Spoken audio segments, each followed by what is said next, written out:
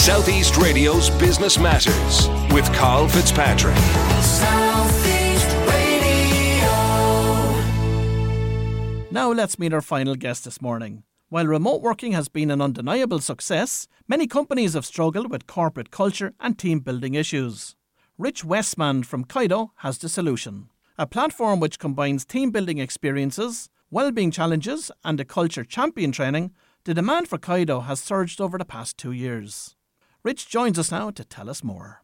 Rich, start by providing us with an insight into your own background. Morning, Carl. Yeah, absolutely. So I think as an individual, I've always had a fascination with sport and specifically professional sport. I played tennis to a very good level myself and then went to a university called Loughborough University in the UK to study sports science back in 2010. And from there, went into the professional sporting world as a sports scientist, working with athletes in professional rugby and in tennis, helping them with their sort of fitness and nutrition. And I guess I've just really always had a fascination with what it takes really to become a professional sports person and, what differentiates the average recreational sports person from those that do make it to the top. And Rich, what is it that does actually set them apart? I think there's a combination of both physical and psychological elements, but for me it would be that mental difference that I've really seen. Those individuals who are true to themselves, that remain disciplined and committed every day, and that strive to make, you've probably heard of it before, those sort of 1% improvements day to day over a prolonged period of time and really commit to it, that go on ultimately to become successful. From experience, I don't think there's any secret sauce at all. It comes back to everything, hard work and really believing in the process. And of course, self-discipline is far from easy for the vast majority of the population. So how do those professional sports people that you've worked with over the years develop that self-discipline? I think it starts by having an ambition or a goal or something that they're working towards that's achievable, but then really breaking that down into a digestible format, if you like, sub-goals or little tasks that are going to over time accumulate to get themselves to that goal. And then, holding themselves accountable to completing those tasks on a hourly, daily, weekly basis. And I think being part of a team helps that as well, others to lean on, share experiences with, lots of different factors that come into that. But fundamentally for me, it'd be breaking it down into something simple, digestible, achievable, and then continually refreshing that over time as you progress towards your ultimate goal. And Rich, did your time working with those clubs and associations influence the idea for Kaido in any way? Yeah, absolutely. So, my time in working in professional sport was all about influencing the fitness and the nutrition of professional athletes. That was fantastic. I was incredibly privileged to sort of have that opportunity to work with those athletes. But actually, I always believed I could do more. And going back to that point there around technology, what if we combine technology with, the understanding of these applied professionals from professional sport or health and well-being?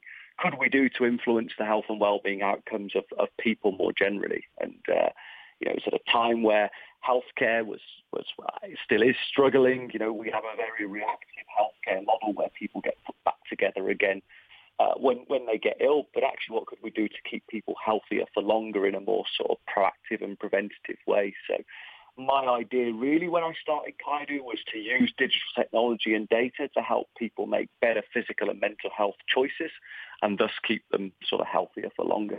So that's the why behind Kaido. And what services do you now provide? Yeah, so I think like all good businesses, we've had challenges and pivots along the way. We started off going to be another direct-to-consumer app like everybody wants to be, but actually we focus very much in the sort of B2B space, providing services to businesses. Initially, we provided health and wellbeing challenges to enterprise-level businesses to support employees to look after their wellbeing with the support of their different teammates.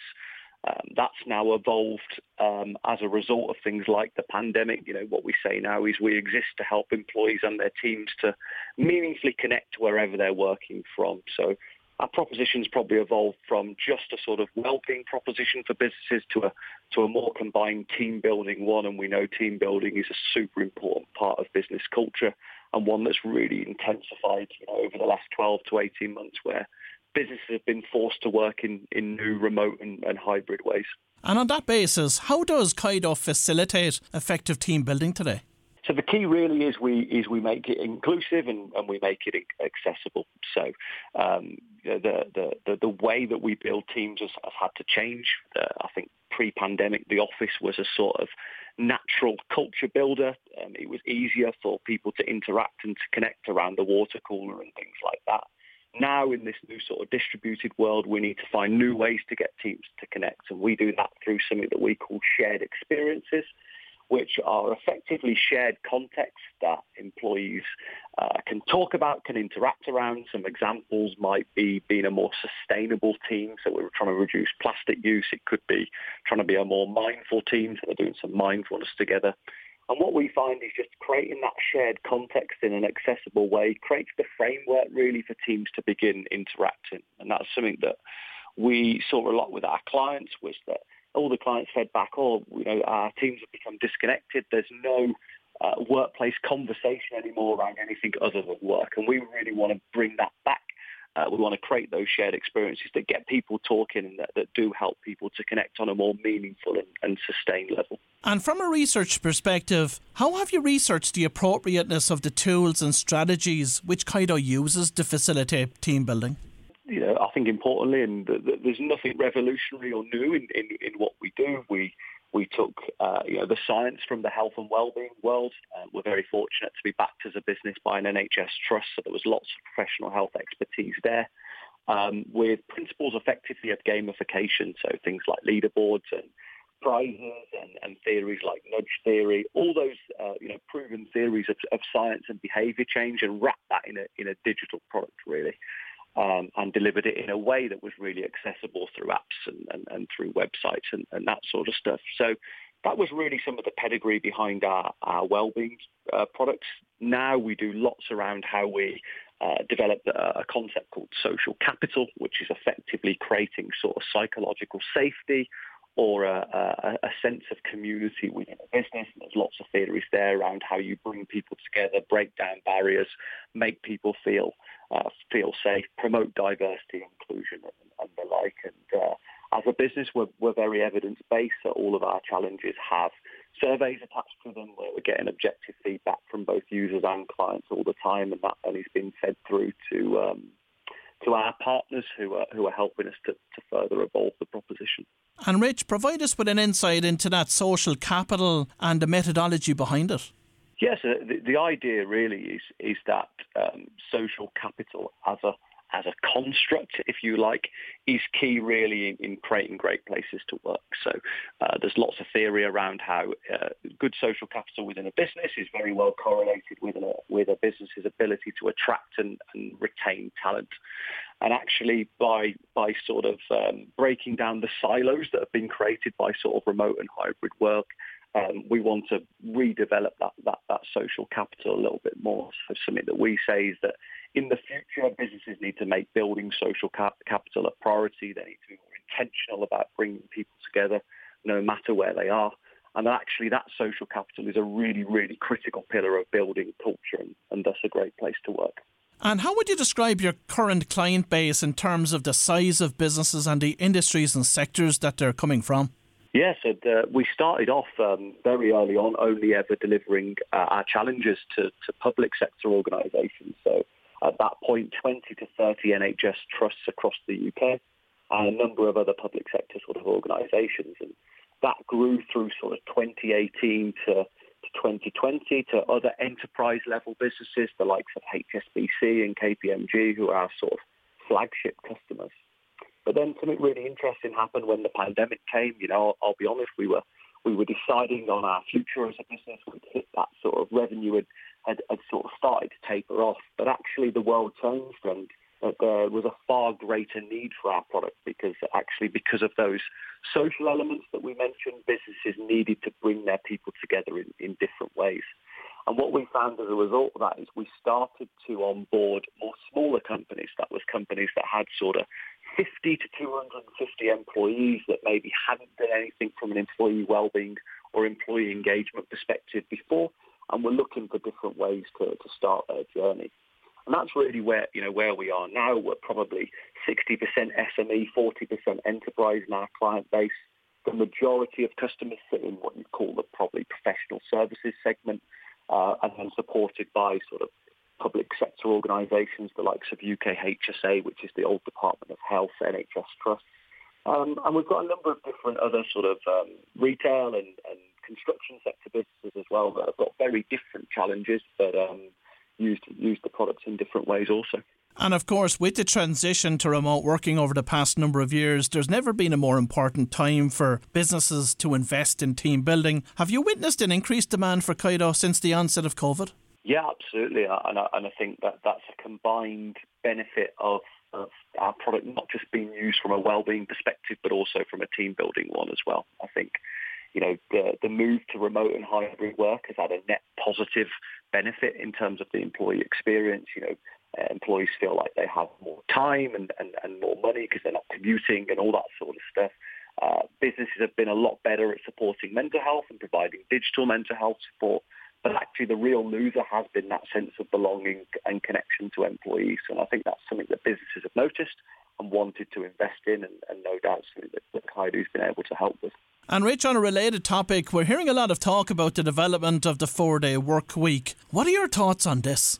I think the honest answer, Carl, is I'm still yet to be convinced. I think the theory around it makes good practical sense. The idea of giving people more time off and more time to recharge and spend with families. But I think the actual practical reality of implementing the 4-day work week is a lot more difficult. Are businesses going to cram the same amount of work into 4 days, leading to more stress for colleagues? Are they going to get rid of employee engagement or team building activities as a result of not having as much time within the week, and as a result they don't invest in the culture and the relationships that are key to work? I think only time will tell on that one, but yeah, I'm certainly not convinced yet. Okay, the jury is still out in that regard. Now, raising funding for any tech business is of utmost importance. So what can you tell us about your funding journey, and how have you used the funding to grow the business? I think our funding journey has been an interesting one, and will hopefully be interesting for your listeners.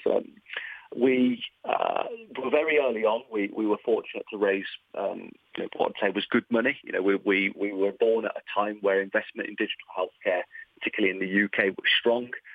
We raised £150,000 from different private and public sector funds very, very quickly. But actually, I think if I'm being honest, having access to that capital early on actually provided more problems than it did solutions. And the reason for that, as a founder, I didn't know where to deploy that capital. We didn't understand who we were, sort of the problem we were trying to solve for businesses. And actually, I think the best learning I did as a founder was when we didn't have money and we had to go back to basics and really get to the crux of the problem. And I always say, if I had that capital again now, I think I'd spend it far more wisely with the learning and the intuition that I've gained over the last, sort of 3 or 4 years of building Kaido. That's a very interesting point that you're making in relation to that. So do you feel that some of that capital at the early stage was somewhat wasted? Absolutely, yeah. And I hope some of our funders aren't listening, but, I wouldn't want to use the word wasted as I think all learning that you have to go through as a founder is important. I don't believe you can become a first-time founder, from a textbook or from a university degree. You have to go through some of those challenges and problems to really learn and evolve. So, the capital helped us in terms of giving us the freedom to do that. But I would say having money can give you a sense of freedom that's very artificial when that money runs out. And that was something that we saw very quickly when that time came. And of course, crucial for any tech startup is to have a roadmap in terms of increased and improved functionality over time. So when you are developing that roadmap with your team, what influences have you in mind? Always been driven by the ultimate needs of our customer. So as I am the CEO, but I also head up our sort of sales function, if you like. That puts me at the forefront of all conversations with customers around their challenges and their needs. We adopt a very sort of consultative approach to selling, building relationships with our customers. What that means is we are there when they do have new challenges and that sort of stuff that they want to discuss. So we are always totally client-led. in terms of any decisions that we make, and we'll always sort of sense check or test new ideas with them before we sort of commit anything, if you like, to construction. Yeah, when it comes to product development, especially of a tech nature, I was reading a very interesting article recently about innovation, and what it said was that if you want to evolve a product, then your customers are the best people to speak to, or your potential customers. But if you want revolution within a product, you won't get it from them. Very interesting, and I think there are revolutionary products that have evolved out of different circumstances within society. I'm a big believer in timing. It's something that Kaido has seen as well. I know the guys at Gymshark attribute a lot of their early success to timing around influencer marketing and that sort of stuff. And I think, if you are going to be revolutionary, and there are some incredibly inventive people in this world that are thinking about things that many others haven't even thought about yet, and that's exactly what you're sort of saying there. But it's certainly not where I'm at the moment. And Rich, finally, what growth targets have you set for Kaido over the coming years, and how do you plan to achieve those? Yeah, so we're in a growth stage now as a company. That's exciting. We've recently raised further capital to support that, and we're in a really exciting space, which is helping businesses create great cultures for the future of work. So our roadmap is creating different products and services to help businesses attract and retain talent. We do lots of training with individuals within a business that we call culture champions. So we've set a really ambitious goal of training 100,000 culture champions in businesses across the world over the next 3 to 5 years. And if we can do that, puts us in a really great space as a company. My ultimate goal has always been to sell Kaido and then to get into the investment world myself and hopefully help other founders who are going on their journey as well. Well, if you've just tuned in, that was Rich Westman from Kaido, and we wish Rich and the team continued success with the business.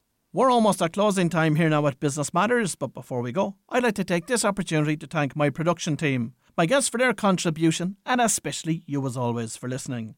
Join me again next Saturday morning when we'll hear more from the world of business. But until then, I do hope that we'll see you all at the Volunteer Expo Wexford and the Talbot Hotel on Tuesday night. Southeast Radio's Business Matters with Carl Fitzpatrick.